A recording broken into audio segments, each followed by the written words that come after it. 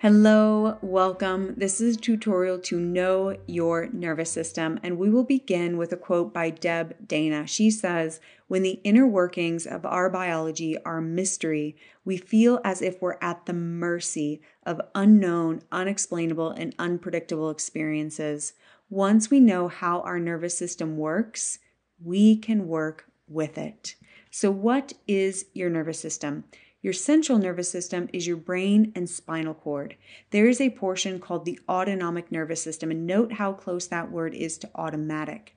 And the autonomic nervous system manages activity below conscious thought, including shifts in behavioral states and biological pathways to increase chances of survival. Some of these shifts in biological pathways include blood pressure, hormones, and your breathing patterns. With your autonomic nervous system, you have the sympathetic nervous system. This is your activation and mobilization pathway. It's commonly called fight or flight. You also have the parasympathetic pathway. This is cool, calm, content, commonly called rest and digest or feed and breed. Now, you need both. And in fact, many biological impulses are a dance between the sympathetic and parasympathetic pathways. For example, your parasympathetic pathway slows your heartbeat. Your sympathetic pathway increases your heartbeat. Parasympathetic stimulates activity of stomach and intestines. Sympathetic inhibits the activity of your stomach and intestines. Keep that in mind.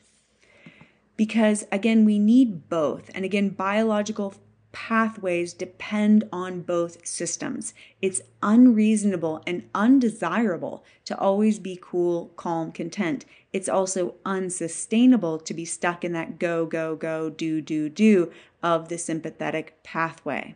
And here's where we come into a modern problem. Many things that are not life-threatening are triggering our fight or flight response. They're getting us stuck in that sympathetic pathway. So we live in a state of stress and survival, even when surrounded by comfort and safety. Compound that with the fact that many of us do not spend enough time in the parasympathetic state where the body dedicates resources to cleansing, healing, repair, regeneration, and detoxification. So again, sympathetic activation, when it's chronic, reduces your ability to feel safe, social, connected, and creative. And then the world begins to feel intense, aggressive, rushed. There's never enough time, enough resources, and everyone has an edge. Everyone has an edge for how much sympathetic activation they can stand, and then they fall off that edge, and you fall into numbness, shutdown, dissociation, burnout. So balancing sympathetic and parasympathetic is what we want to achieve.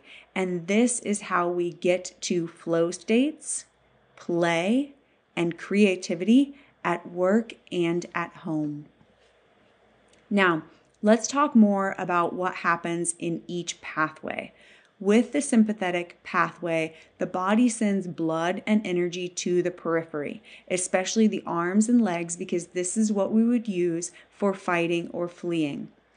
In the sympathetic pathway, digestion is inhibited, healing processes are bypassed because you've got to focus on other things, and get up and go neurotransmitters are pumped through the body.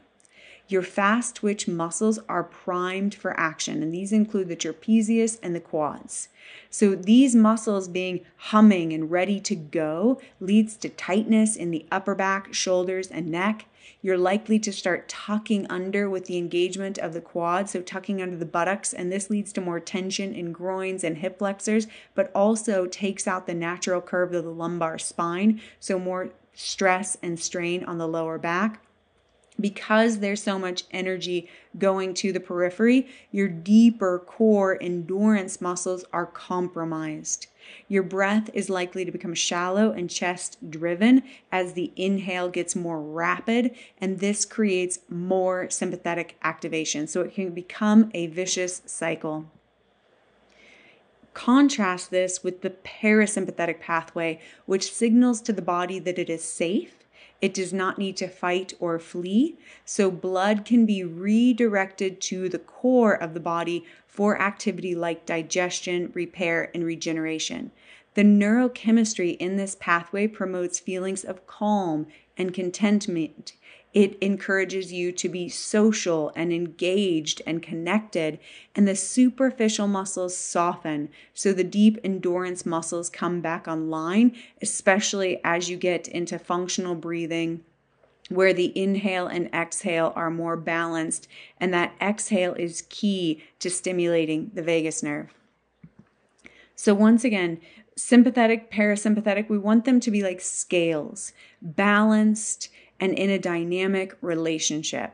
And a balanced nervous system is one that has resilience. You can easily bounce back from stress, but you can also rise up and respond to the call of duty. And then you're able to also deeply and completely rest. The journey to a balanced nervous system begins by understanding the vagus nerve. And the vagus nerve can be stimulated through very simple techniques like elongated exhale. We'll use exhale through pursed lips like you're breathing through a straw. Also, the vagus nerve is stimulated through humming, singing, chanting, prayer, and head below the heart positions. That includes things like child's pose, bridge, hips on a block, and legs up, just as much as headstand, shoulder stand, down dog, and wide-legged forward fold. Now, breathing is key because the inhale is controlled by the phrenic nerve and activates the sympathetic nervous system. The exhale is driven by the vagus nerve and activates the parasympathetic response. Which brings us to what exactly is the vagus nerve. So note the name. It comes from the root vaga, like vagabond, and it means wandering. It's this nerve that wanders through your body. It is the 10th cranial nerve. It runs down the sides of your throat. It is the conduit between the body and the brainstem. It's commonly called the gut-brain axis, and it basically is the parasympathetic nervous system. It innervates organs like your heart, lungs, kidney, gallbladder, stomach, and intestines, also your face and parts of your throat. The ventral portion is the front. It's above the respiratory diaphragm, and the dorsal portion is the back below respiratory diaphragm. Now, the ventral vagal, dorsal vagal is a talk for another day, but important to note that when the ventral vagal portion is activated, you have access to higher thinking like the prefrontal cortex. So this is your rational brain, and it also explains why when we get too stressed out, we actually can't think clearly, and we need the parasympathetic system online to think clearly and creatively. So the autonomic nervous system is always scanning the environment for cues of danger or safety. And this is something that a man by the name of Stephen Porges, who's considered like the father of polyvagal theory, calls neuroception. Based on the information your senses and body receives and your personal conditioning, the autonomic nervous system shifts behavioral states and biological pathways to increase chances in survival. Now, here's the key. The autonomic shifts are below conscious thought. It's a reaction to whatever environment you're in externally.